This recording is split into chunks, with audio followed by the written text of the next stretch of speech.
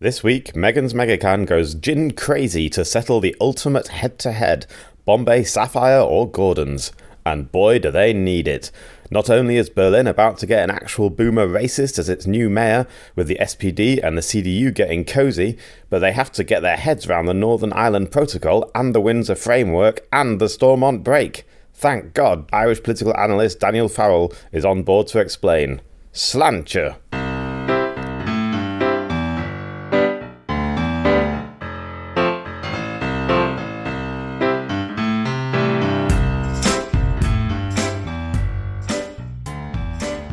Everyone, I'm Megan, and it's time for another episode of Megan's Megacan. I'm here with Conrad, Werner. Hi, Conrad. Hello. Ex-Berliner Magazine as well, although they're not in the room. Yeah. Which is just as well. That'd be weird. There'd be a lot of people. But we do have lovely Daniel Farrell. Hello, Daniel. Hello. Daniel is back on the podcast because he is a super savvy political analyst who works for an institution and is also our Brexit expert. So when Brexit shit starts happening that Conrad and I don't understand, we make Daniel come in and do it. Older listeners may be able to remember that we once did a lot of Brexit episodes in 2018 and 19. In the early years of the Megan's Megacan, we did quite a few Brexit episodes. I don't know why. And Daniel was on one of them. Yeah. Which was really helpful to talk about the Northern Irish issue. The Irish question. And we have to say Ireland when we do it because British politicians can't roll their R's. It's really funny. Ireland. Well, we're going to get on to talk about what the hell's happening in Northern Ireland, but I 100% need alcohol for that. So, right, let me talk you through what we have today, Megacan-wise, because we're going to talk about the Windsor Framework, which Northern Irish Twitter is making a lot of fun of because people have called it the Windsor Framework because we're desperately trying to get the Protestants to agree to it, the super prods. So I was thinking we definitely need the gins with Queen Victoria's face on them. So hang on, we've got our lovely, Nico, our little cat. So I have one can with Queen Victoria's face on it, which is the Bombay Sapphire. But as you will see, it's only 250 mils, and there's no way I was getting through talking about the fucking second Northern Irish Protocol on 250 mils. So what we are doing today is we have the Gordon's Gin and Tonic for normal drinking, and we're going to do a taste test. Are we excited? Yes. Yeah. Yes. The most British of drinks. We've never done this before. You're gonna pour these drinks into a glass. We're each gonna have our own G&T, normal size. Okay. There you go, Daniel. Thank you. And then I'm gonna pour us. Thank you. Some Queenie V. Vicky Queenie. And then we're gonna rate which brand of gin and tonic in a can we like best. Is that the deal? Is that what we're gonna do? Yes. Okay. Lovely. This Bombay one, to be clear, used to come in the bigger size. It's inflation. The Sapphire one and the Bramble one, which are both delicious, but they're really fancy and they come only in 250 mils. To the best of my knowledge, have only ever come in 250. But this one, it's lost its way. Mm-hmm. Yeah, that looks like the kind of can you would used to get on an aeroplane. Those tiny little cans. And I think, to be honest, pouring this into a glass, a gin and tonic Mega is the only one I would pour into a glass. I worry the other ones are like fluorescent green. Okay. So all right. We're starting off with the Bombay Sapphire. Yeah, why not? Okay, cheers everyone. Okay. Cheers. Oh, it actually smells quite good, this one, as opposed to radioactive waste, which the other ones. I really like this one because it's really dry. Yeah, not too sweet at all, is it? It's got a slightly sweet aftertaste, but Pretty good. what are we doing? Right, let's continue. Okay. Do we have to finish this first and then start talking about the I think news? we can double fist. Okay. When we finish we can this, double fist on Megan's Megacan, and we've now got fancy mic stands and everything. We don't have to move them around. We've got 3 microphones. We're professional podcasters, Conrad. Yes. We can have 2 drinks. God, this is going to set a dangerous precedent. Okay. Like my drinking Mega and my tasting Mega. I think because we do need to talk about something first, because it has been important business in Berlin. Want to. Because this week the CDU and the SPD decided that they were going to start opening coalition negotiations. We should update. If anyone is just relying on their news from us, we've left a long time to tell you that the results of the Berlin state election, which we ran again, Berlin state elections 2.0, were basically a disaster for the SPD. They didn't win a single constituency. Am I right with that? No, they won 4 direct seats. Sorry. But it was still a disaster. Yeah. The picture of Berlin is all black around the edges for the CDU and then green in the middle, where the Greens won most of the direct seats in the middle. So really interesting demographically to look at that. But of course, now we've been doing the coalition dance, and you're about to tell us what has become of us all in the last couple of days. Yeah. So after much hand-wringing, because the 3 possible combinations had a majority. So the current government of SPD, Greens and the Linke had a majority, had the biggest majority, in fact. The CDU and the Greens would have had a majority, and the CDU and the SPD would have had a majority. And what has happened is that they all have to come together and decide, whose policies match the best. And is apparently, that really what they do? That's what who will make it, where will the deal be most likely?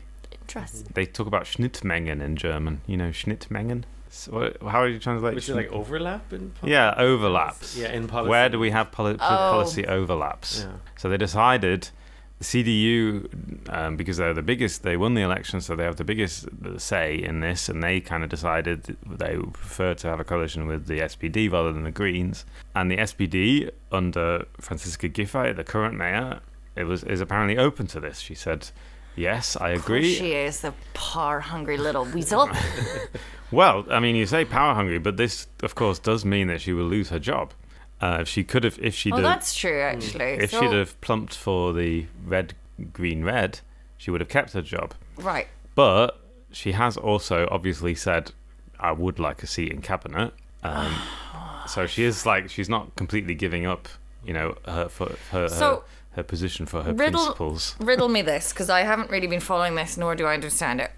To my mind, surely it would have made most sense, because they had the biggest majority. They've done the coalitions thing. Why not red, red, green continuing? Why not? Daniel, who wants to answer that? I suppose partly because the CDU did so much better than the other two. I mean, the CDU got 28, and the other two got about, the SPD and the Greens got about 18 each. So I suppose they were so far ahead of the other two that there's a kind of a sense that obviously if the CDU were that far ahead and they clearly won, or they were clearly the biggest party, that they should at least get the first shot at trying to form a coalition. Okay. Okay. Yeah. I mean, is that official, or is that just No, there's nothing official about that. That's just convention. That's just convention, I think, yeah.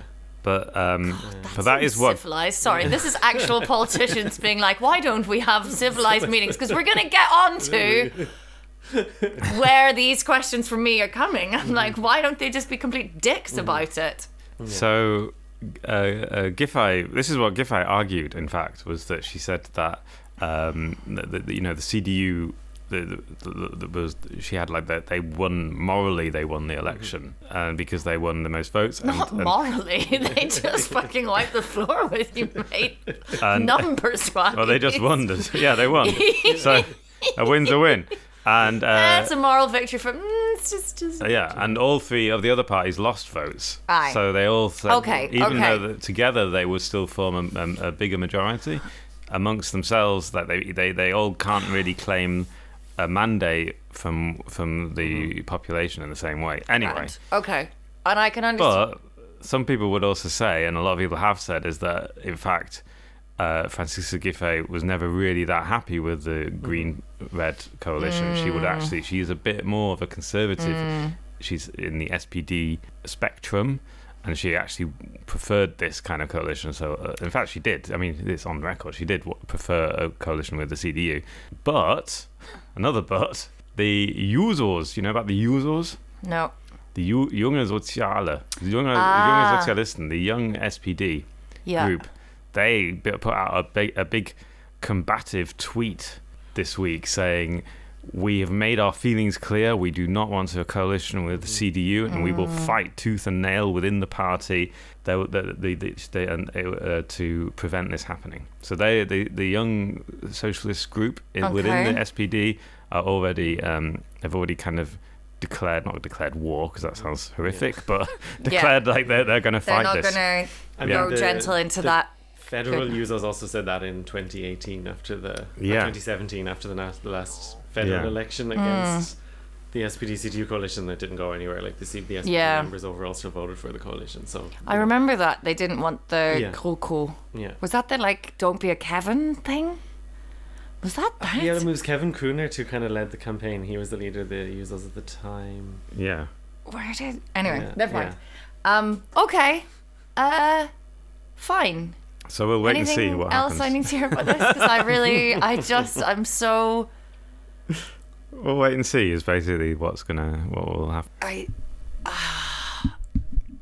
It's amazing. Like, in some ways, fair play to Giffey to have that damaging a defeat and still be like... I get to decide. Let's do this. And the other thing is that it means that we're probably going to have Kai Wegner as our mayor. I haven't even looked at him.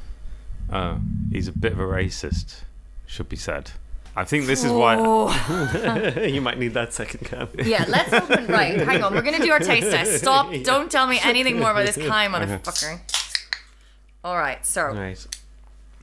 Okay, so this is Gordon's and tonic? No, just drink that out of the can. Okay. Yeah. Oh, we all just drink out. Oh, yeah, we've all got our own. Now, this is interesting because usually I find this one quite dry and nice, but I think...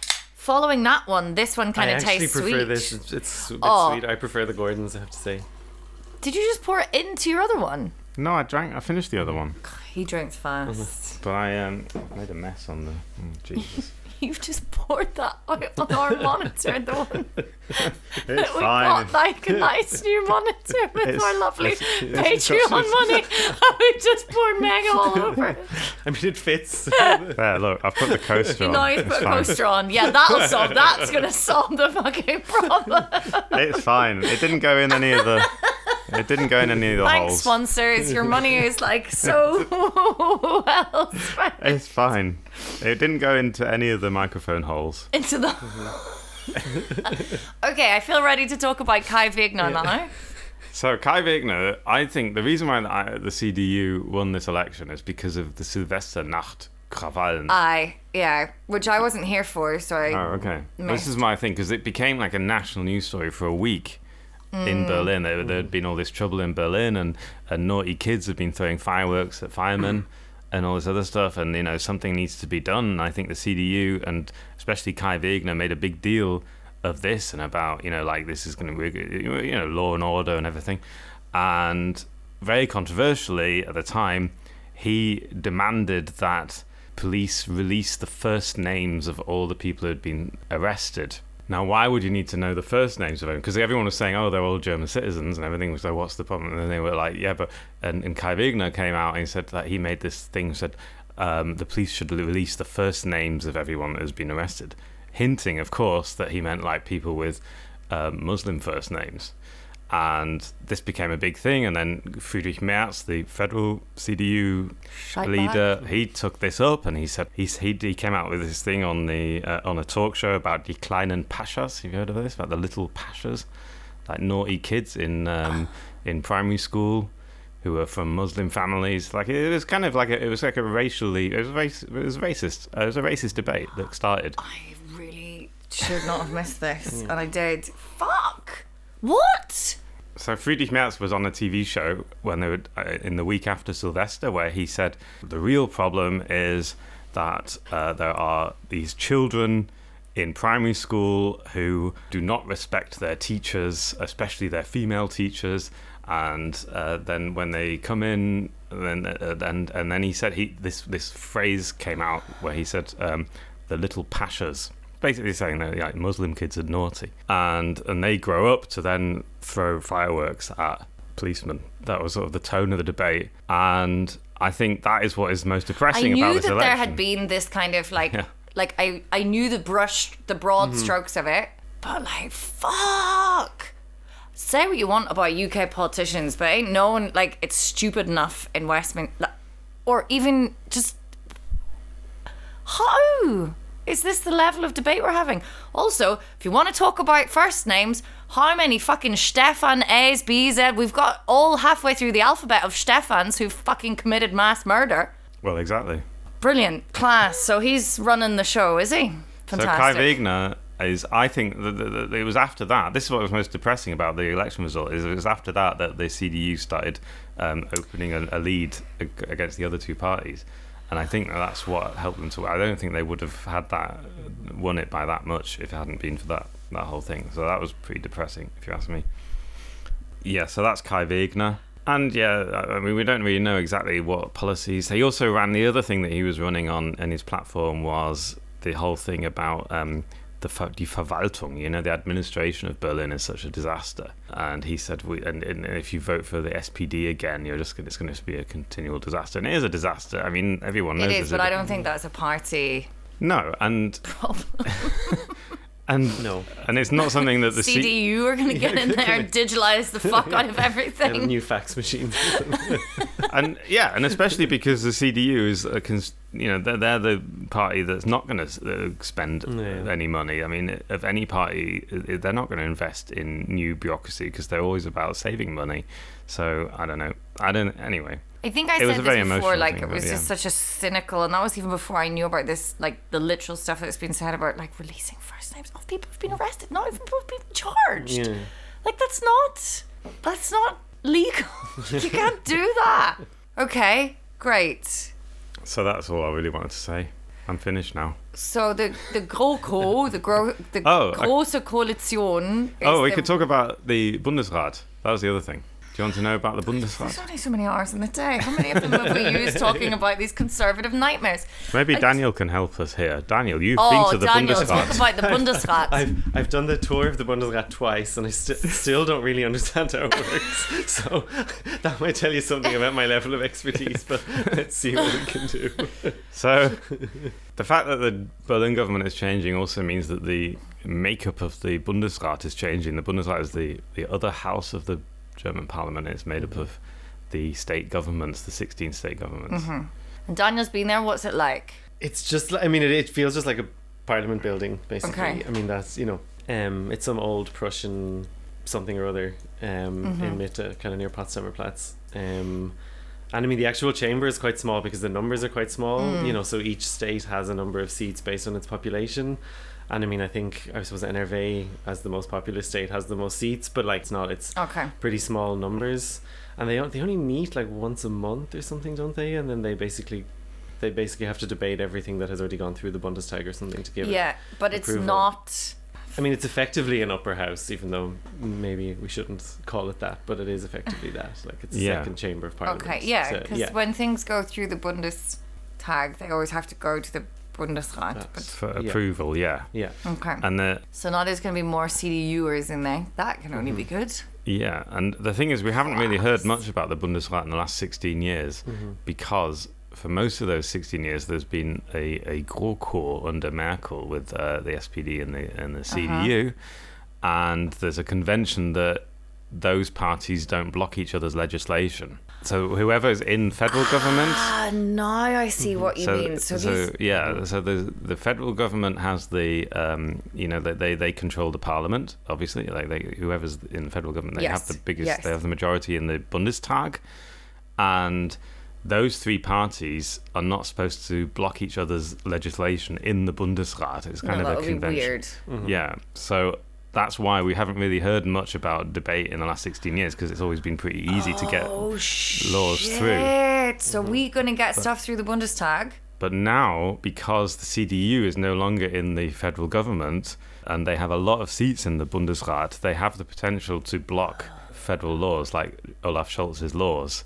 And they can do that, and they're more likely to do that now because they control the Berlin government, because they have an extra, I think it's an extra 4 seats, which gives them an extra bit of power. No, we're all going to have to go on a tour of the Bundesrat now. Yeah. Well, I'm not sure how much it helps from personal experience. Maybe just buy a few more Why mega have you cans. been 2 times? Once was when I was doing my masters, like as part of that, they brought us all there, and once was some work thing. I think a couple of years ago. Yeah. They're delighted to have anyone in there because no one's ever interested in it. So anyone who comes in, they'll give you a tour. Like they're just Maybe happy we should someone's go. going. I do think we should like take Yeah. the Mega Can on the tour. road, I'm sure on they'd love tour. it. Do Yeah. they let you Yeah. drink in there? Are you allowed If to? you bring in a wee coffee cup, no one Yeah. knows there's a Mega in there. Top tip, everyone. A sippy cup. All right. So you know. Okay. That's horrifying. Mm-hmm. There's some laws I really want to go through soon. Yeah, but the CDU probably doesn't want to go through. So Why do we keep... I do think it is a question to be asked, what's going on outside the ring? I don't know, it's just that same old debate, isn't it? Like, what's going on in the countryside, what's going on in East Germany, what's going on in their Bible states, what's going on and thing. And all right, why don't we go over and talk about other weird political divides, which are kind of different, but also essentially the same, because we're all humans and we can't escape our own natures. Yeah. So, Conrad, you texted me this week saying, what's happening with the Northern Irish Protocol? And I said, I don't fucked if I know. So we called in Daniel. So, just to... Obviously, this is very important. It's very important for the EU. We're talking about... This is a German politics show, but I'm also from Northern Ireland, so people can, hopefully either see the relevance or just... Also, von der Leyen was there, and she's German. She was. yeah. She So was. that in her still jodhpurs counts. and breeches. Probably in her little crop. Oh yeah. So von der Leyen was there. So now let me tell you what I know, which is probably what most people know. The UK has been wiggling around and not really happy with the Northern Irish Protocol, Yes. which was agreed a while ago. And basically, the long and the short of the problems with the protocol is that because in order to keep the soft border on the island of Ireland so that we don't get thrown back into the absolute fucking nightmare that was having a hard border there, as we all know, well, we know who were there in those times with the barricades and all the bombing and shit. So we'd rather avoid that if possible. And also because of the lovely soft border now, it's no longer practical. People work in one, live in the other, do this there, or back and forth the whole time. Yeah. So what was agreed, to the best of my knowledge, was that goods would then be checked coming from Great Britain, which is just the big island, Yeah. to Northern Ireland. This, of course, creates various, I think, logistical issues, but also a ideological feeling issue for unionists and loyalists within Northern Ireland who feel like they have essentially now living on the other side of a border to where they consider like home, basically. And I think that in some ways that's a valid way to feel. So did the UK just start going like, we're not going to really do this? And then Basically, they just kind of didn't do a lot of it, basically. Yeah. So that's how, and then now it's come back to, and this is where my kind of running, like, I don't know what's happening. I have a vague idea. I saw like a drawing of what the new one is, but they've come up with something. Rishi and von der Leyen, Rishi and Urshi, have come together and just laying around talking about like being super rich. I'd imagine they're just like, mind you, is Rishi a different kind of rich? Is he richer than... Definitely. Rishi's richer. I think his than all wife of us, is isn't really rich. He like married into a really wealthy family. I think he's rich on his own, wasn't he? I think he Like a probably hedge is by fund- himself, but he married hedge into funds, like really, really rich, I think. Yeah, anyway, then maybe they share. Those people aren't sharing horses. What am I saying? They're not sharing anything. But they've come together and they've come up with something called the Windsor Framework. What is it, Daniel? And why... What? I don't know. So I mean, it's basically an attempt to recognize the problems a lot of people, mostly unionists in Northern Ireland, have with the Northern Ireland Protocol, and it's a way to try to get everyone to agree and that they can move forward and implement everything. Yes, sorry, I should also say that in this interim, we haven't had, because of the Northern Irish Protocol, a government again in Northern Ireland. We never have a fucking government. because the DUP, the two biggest parties, the DUP for once not the biggest party, they wouldn't be First Minister. That would be Michelle O'Neill of Sinn Féin, who won the last election. But the DUP, to the best of my knowledge, are refusing to form a government because of their objection to the Northern Irish Protocol. Exactly, yeah. And the way we operate in Northern Ireland is if you don't agree with something politically, you get to just not do any politics. Yeah. It's insane. So this is also trying to get exactly. It's a way to Stormont encourage back them to join the assembly, or to get the executive up and running again. So what's in this deal? Framework. What has Rishi managed to? So it's a lot of practical steps to try to remove those barriers that led people to criticize it. So I mean the big one is the introduction of, they're called a red lane and a green lane for goods going from Great Britain into Northern Ireland. So any goods that will be staying within Northern Ireland, that will be used within Northern Ireland, will go through a green lane and will have way fewer checks. So effectively, like, supermarkets and other companies can register as a trusted trader and have their goods. I saw that, like, M&S will just we'll just be like, it's grand, your M&S, go, it's fine. For your fancy cocktail sausages and everything. So anything that is effectively only for the North will be labelled as not for EU. So it'll only, because those products will comply with UK standards but not necessarily EU standards. I see. Then any goods that are going to go or might go into the Republic of Ireland and therefore the EU will go through a red lane, and they will kind of have to undergo more checks effectively to be sure that they comply with EU rules, because then there is no border between Northern Ireland and the Republic. Those goods could just cross the border into the Republic and therefore obviously the rest of the EU. Okay. There are some other things, and I mean, this is where I think some of the sort of identity issues have come in, or like this idea that, that obviously that unionists feel they are effectively, as you said, behind a border within their own country. So there were difficulties bringing pets in from Great Britain into Northern Ireland. Most of those kind of conditions are gone, so you can effectively just declare that your pet will be staying within Northern Ireland, and then you can bring it in. This is a Northern Irish dog. More or less, yeah, exactly. Then if you say, I'm going to bring it into the Republic, then it'll have to go through the full checks. There were other things around, like people getting packages sent from Britain into Northern Ireland. There'll now be that the UK has agreed to kind of share a lot more data with the EU on kind of the packet, the traffic of packages and things like that, so that those rules will effectively go. And medicine was another one, so that you could theoretically have, let's say, some new experimental drug that the UK had approved for use that the EU might not have, and then there was a chance that it might not be available in Northern Ireland. They've now agreed that the UK, including Northern Ireland, will be just treated as one single kind of medicines market, so only the UK rules will apply for anything there. And then one of the kind of more complicated ones is this idea of the Stormont break. Yes. This is where it gets a bit more technical. About half a mega plus one extra mega deep. Let's go. I don't really understand this one. This is an attempt to get around what they're calling the democratic deficit. So the idea that obviously, because Northern Ireland effectively remains within the EU for lots of things, but has no representation in Brussels, that they will have a way to at least slow down, if not stop, any new EU rules that would come in that would affect Northern Ireland that they're not happy with. This is a sticking point, wasn't it, for the Northern Irish the DUP? The whole thing was, So under this, everything's a fucking sticking point. You just got to get your head, like, their slogan literally is Ulster says no. That is what they were born out of. It is just like, we don't know what it is, but no.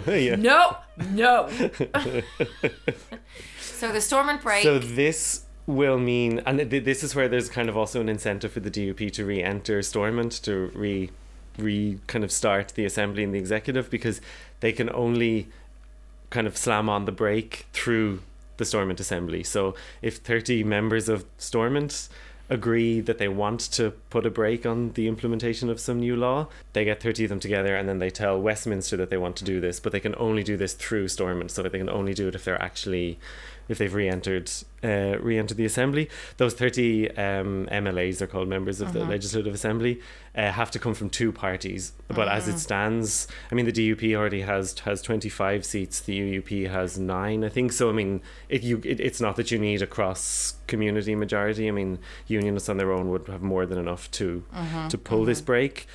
But this is where there's a lot of the difficulty about whether they really want to accept it or not, because the language is very diplomatic would be maybe the diplomatic way of putting it. Like, it's very, they have to prove, there's no way of saying how they prove it, but they have to prove it's a last resort that they're doing it. It has to not be for trivial reasons, whatever they are, and it has to be for a new rule that they can prove will cause like a long-lasting impact on daily life in Northern Ireland. And again, how you define these things is very open. And even if they reach that threshold and they say to Westminster, hey, we want to stop this, it's then ultimately still up to the government in Westminster to decide whether they'll actually go to Brussels and say, we want to stop this. Westminster could say, we don't really believe you, or we're not quite satisfied you've done this, or we could maybe get this overridden by a majority of the MLAs in the Assembly. Like, there are 90 seats, so if 30 are against it, there can still be 60 people who are in favour of a new rule. If Westminster is okay with pulling this break, then they go to Brussels, and then Brussels and London then would have a negotiation in an independent kind of arbitration, not through the European Court of Justice, like not the ECJ, because the idea that the ECJ would have a role in Northern Ireland is also very controversial. So this would be done through an independent the European Court of Justice. That's been a big. That's a big sticking point for the Brexit people. Yeah, absolutely. Right. And I mean, the role of the ECJ isn't completely gone in this, but it's certainly massively scaled back, and most issues in practice would probably end up being resolved through some sort of independent arbitration. But theoretically, there is still a role for the ECJ, because the Brussels will never allow that to be given up, because ultimately the arbiter of EU law is the ECJ, and the EU is never going to give that up. Okay. That's the kind of potted description of it. That's very good. Thank you. I think I now understand it. Did you see Rishi Sunak appearing in that factory in Northern Ireland? Where did he go? He went to some factory in Northern Ireland. The Coca-Cola factory in Lisbon. The Coca-Cola factory. Yeah. And he was really excited, and he said, "What you don't understand is that this is so great for Northern Ireland, because you'll be in the UK economic area and in the EU economic area, and this will be unique in the whole world." You remember that? You didn't see that? Yeah. No, it was really funny, because you just think, well, that was what the UK had before Brexit. That would have been this is the whole thing, and now I've seen But anyway, Brexiteers being like, he was all delighted with this new discovery. It was like, well, it's possible to be in both. Yeah, you can be in both. But anyway, so you can sell your Northern Irish Coca-Cola in both markets. Yeah.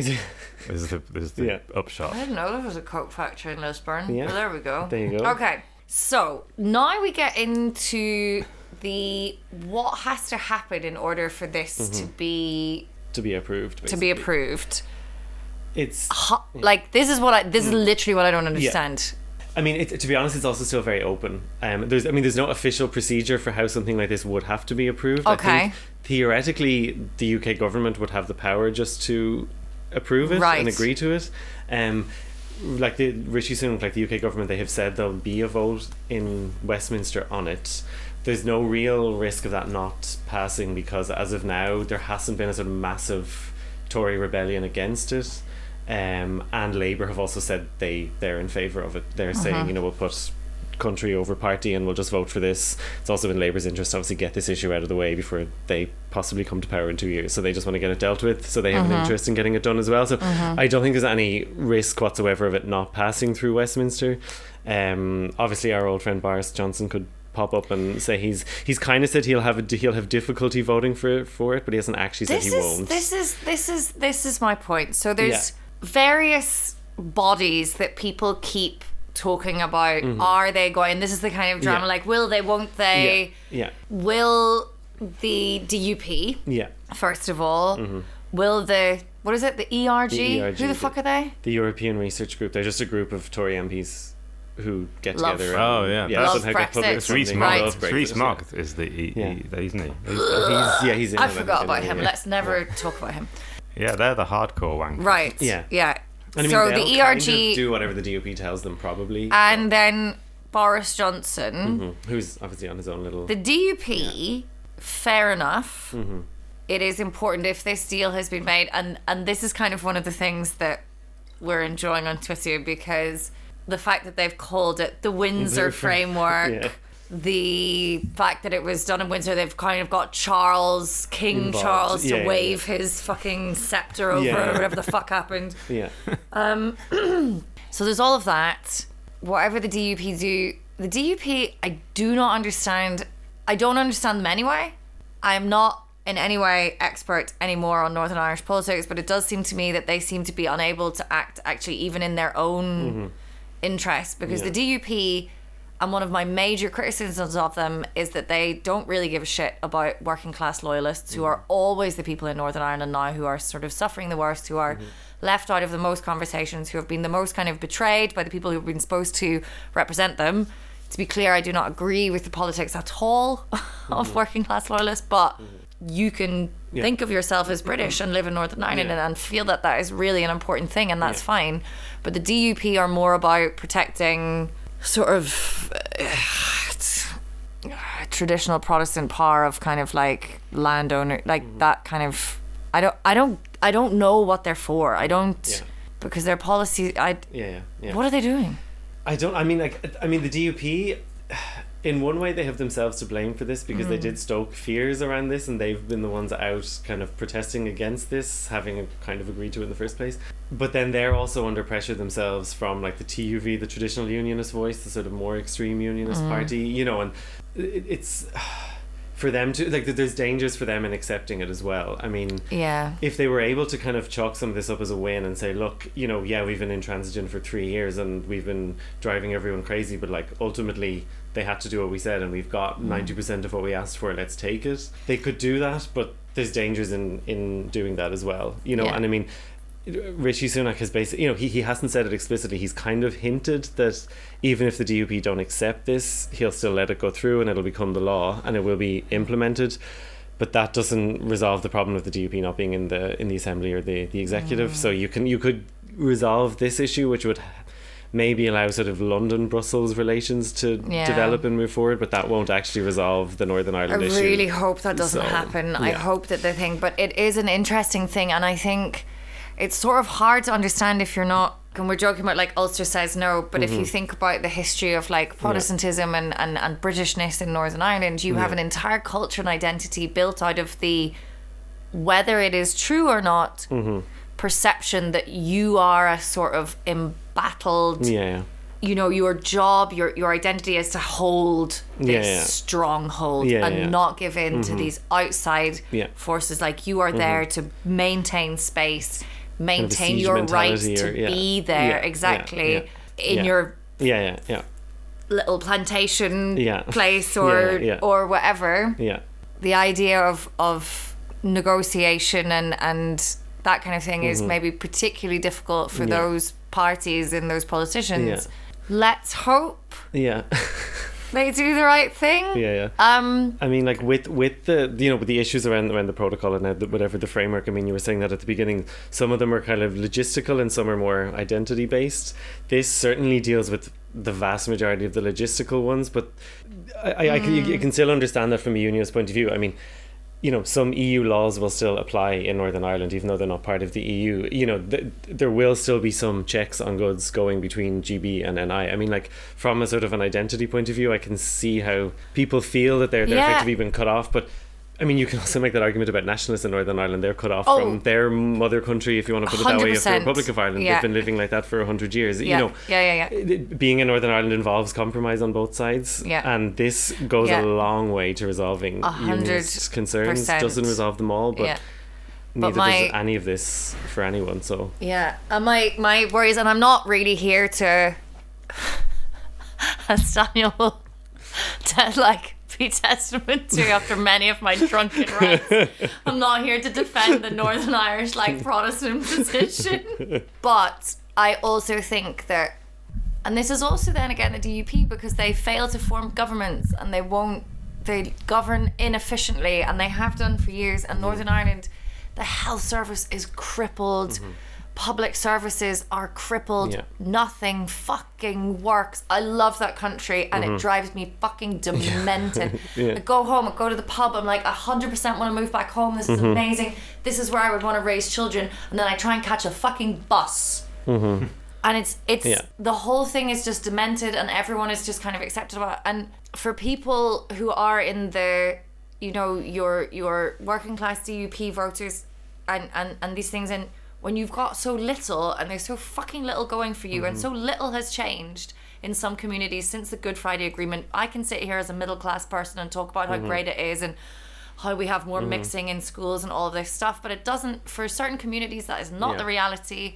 And like, then you ask them to give up the one sort of thing that they have left. Go in if you want to represent those interests, DUP. Like, fucking, your job is not to just defend the idea of and the ideology of unionism and loyalism. It's to look after the loyalists and the unionists and make sure that they have like okay lives. You fucking exactly. Yeah.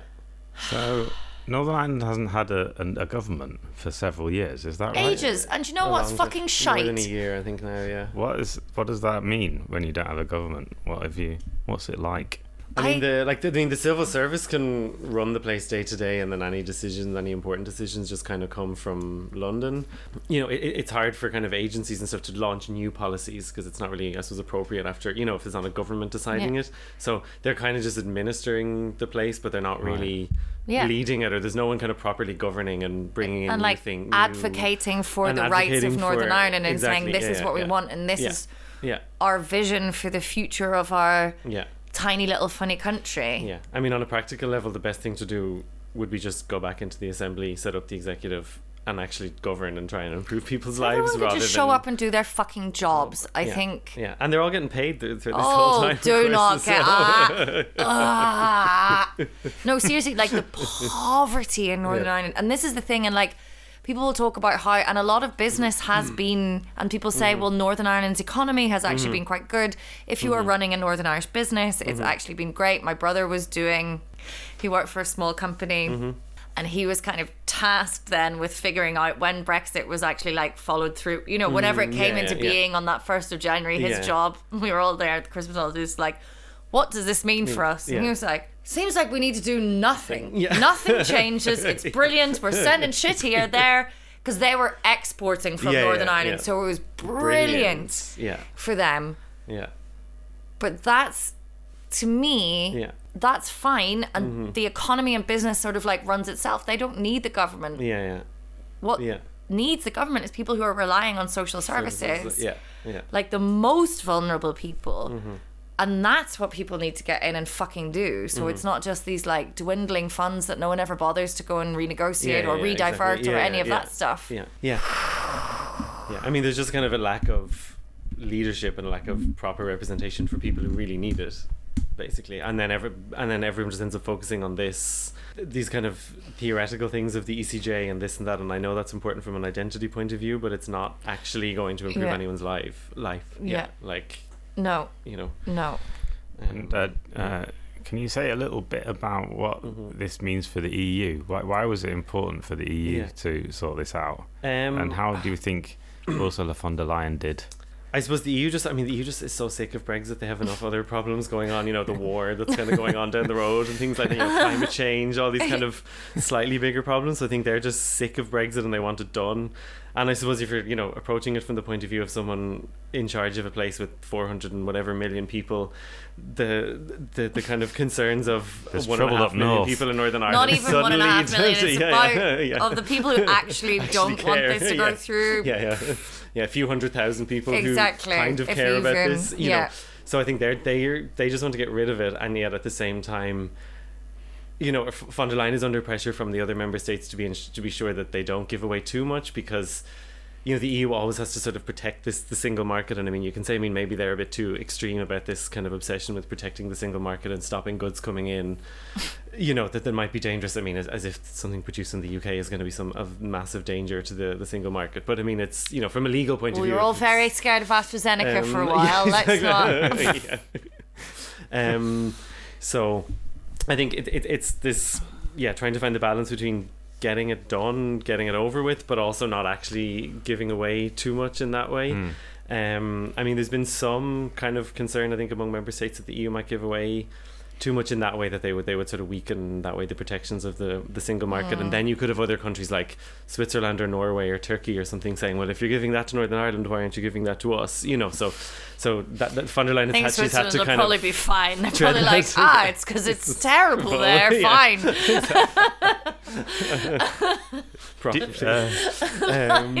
Do you ever go to the shop Broken English? Do you know the shop yes, Broken English? Yeah. Where they sell stuff that's supposed to be from the UK. And they now sell loads of stuff from Ireland because of Brexit. All the meat products. Or Northern Ireland. Yeah. All the meat products. All the sausages. It was always like Cumberland sausages, and all the English people would go, "Oh, I'd love a Cumberland sausage right now." Yeah. You go there now, and they're all Irish sausages. Yeah. It's all Clonakilty and stuff, I think. Yeah. Finally, the colonial chickens are coming home to roost. Yeah. Anyway, I just thought that was interesting because there's a big Union Jack on the door of the shop, and you think, it's all going to be. But I mean, English that's one of those things that's a direct result of Brexit. It's like you cut yourself off from your biggest and nearest market. It's not going to be as easy to sell to them. You know, that's exactly Brexit people. Jesus. Yeah. Yeah. So the other thing that you do a lot of is looking at like German press coverage of things that are happening in Ireland, and there has been a lot of coverage, it seems, of the Northern Irish sort of thing, and a lot of interest in it. Yeah. Like, what is Germany's take on this, and like, why do you think they're interested? Like, why? I mean, I know why we're discussing it on a German politics podcast. Yeah. I mean, there's definitely like bemusement and just kind of like the sense of. I mean, like the sense of like, lads, you've done this to yourselves with Brexit. You know, you just have to deal with it. But okay, we still have all these issues, and we also unfortunately have to deal with it. And I think there's definitely a lot of respect in Germany, I think, for the Good Friday Agreement. And I mean, there's a kind of a sense that yes, you know, it's hammered home every time a German politician speaks about this, or in every article about it, that like, this is because we have to protect the peace process, this is because we have to protect the Good Friday Agreement, because we have to keep an open border. You know, there is, I think, an understanding of that, and I think it partly comes from the fact that Germany also understands the EU as a peace project as well. I mean, it's not just an economic union, it's also, I mean, it was Germany's way of kind of rehabilitating itself after the Second World War, so Germany also understands the whole project in that way, as well as being about medicines regulation and sausages. It's, you know, it was about that, so they kind of get that point, and they can see, God, all this was so much easier when the Republic, the North, and GB were all in the EU, wasn't it? You know, so it's kind of like, this is what happens when you kind of try to break that, and then all these other issues that aren't directly related to the regulation of sausages, but you know, these things kind of come up again from doing that. So I mean, it's fallen way down the kind of like agenda in Germany, but there's definitely still a certain kind of level of interest in it. Interesting. Yeah. Yes. I was explaining it to the nurse that was trying to draw blood from me on Wednesday. That was interesting. She's like, I think she was kind of interested, but also just trying to keep me talking because I hate having blood taken. Like, tell me more about the Stormont break. Right, so to sum up, we don't know if we're going to have a GroKo in Berlin, but we probably are going to, and I need to resign myself to this fucking racist asshole governing our city. Yeah, Kai Wegner. At least it's a shorter term now, because they fucked up the election the first time now. It's only 3.5 years to the next election. Great. And we also have another regional election coming up soon. Oh, which one? Hesse. Hesse? And come on, Hesse. What is interesting about that is that the Ampel, the coalition that governs the whole of Germany right now, is hoping to win that election and take it away from the CDU. So that would make up for losing the Berlin votes in the Bundesrat if they win it. And is Hesse former... It's a bit bigger, yeah. It's former West? It's West, yeah. It's where Frankfurt is, so it's rich. Okay, sorry, yes. I know where Hesse is, sorry. I get mixed up with... We had whole episodes about Hesse. I know. Okay, anyway. The reason why I'm so fuzzy is because we drink heavily. How are everyone's mega cans. Now, we did a taste test. We did the Bombay, dry, and tonic. So Bombay has a few different gins. They have the Bombay Sapphire. They have that Brambley one, which actually I don't like those mixed children's drink gin things, but the Bramble is delicious. Yeah. But this is just their normal dry. And then we had Gordon's gin and tonic. What are we thinking? I think I prefer the Gordons, I have to say. I'm not really a gin person, but actually I think I prefer the Gordons. No, he tells us. No. Poor Daniel. I mean, I'll still drink it. It's All right, have some more gin, Daniel. I've definitely learned my lesson after yeah. the first time. I've drunk this a lot more slowly than Yeah. the first time. It's not the same as a beer. It's I mean, Gordon's tasted like a standard gin and tonic to me. Yeah. You know, if I think I so. ordered one in a pub, yeah. just a normal pub, that is what I'd expect to get. Whereas Which if you I can't went really to do here. Say No. a lot about the UK, Northern Ireland, Ireland, all of their politics. If you go to a pub and order a gin and tonic, they know how to fucking do it. yeah, There'll be a menu of gins and a menu of tonics. Oh, I don't like that shit. What I like is a normal glass, Optics gin, ice, bit of lemon, and then little bottles of tonic. Yeah. oh So yeah. you don't get drowned in some flat shite, which is what happens here. What's your favourite gin? If you had to pick a gin, I have a bit of a theory about the gins. A lot of the gins taste kind of nice, but this fancy gin craze, I think, is a bit of a capitalist swizz. Yeah, it is, because yeah. gin is basically vodka or any other clean spirit with berries, juniper berries, and a bit of old botanicals mixed in by someone with a moustache, usually these days, who's hired an illustrator to make a fucking website and a label and is like our artisanal gin. yeah, hipster gin. And So let's all remember that it's just a way of making cheap, horrible stuff taste all right. Yeah. It's what the slums in Victorian London were drinking. You had your gin rag. yeah, it was a disinfectant. Exactly. It was like And I think the trick is to actually get your better quality tonics. interesting. And I will say as a caveat that the Irish Drumshambo one, the one in the beautiful blue bottle, Yeah. if you're passing through airports, I think it's Drumshambo Okay. gin is excellent. It's called gunpowder gin. It's got like a really peppery, Yeah. it's good. It's excellent. Have you ever tried any of the Berlin gins? The Mampe?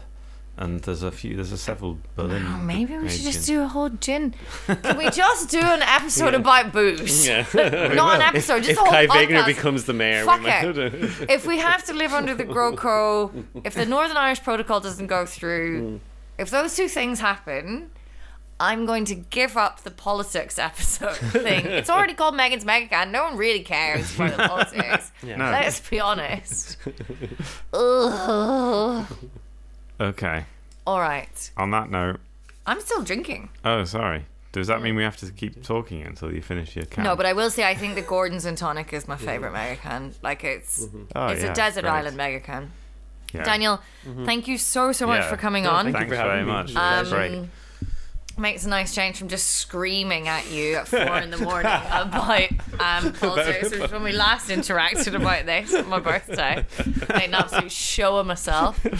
But I had a wonderful time, both then and this evening. Thank you so much. Yeah, thanks you for for coming having on. me. It was great. And for explaining that to us, because it's we look very forward to difficult. the next Brexit nonsense. I almost hope I'm not on again because it means it might be resolved. but who knows? Something's brewing in Brexit shit show time. We've got to get Daniel on. Okay. Okay. Everyone have a nice time, a nice weekend. Bye. Bye. That was lovely.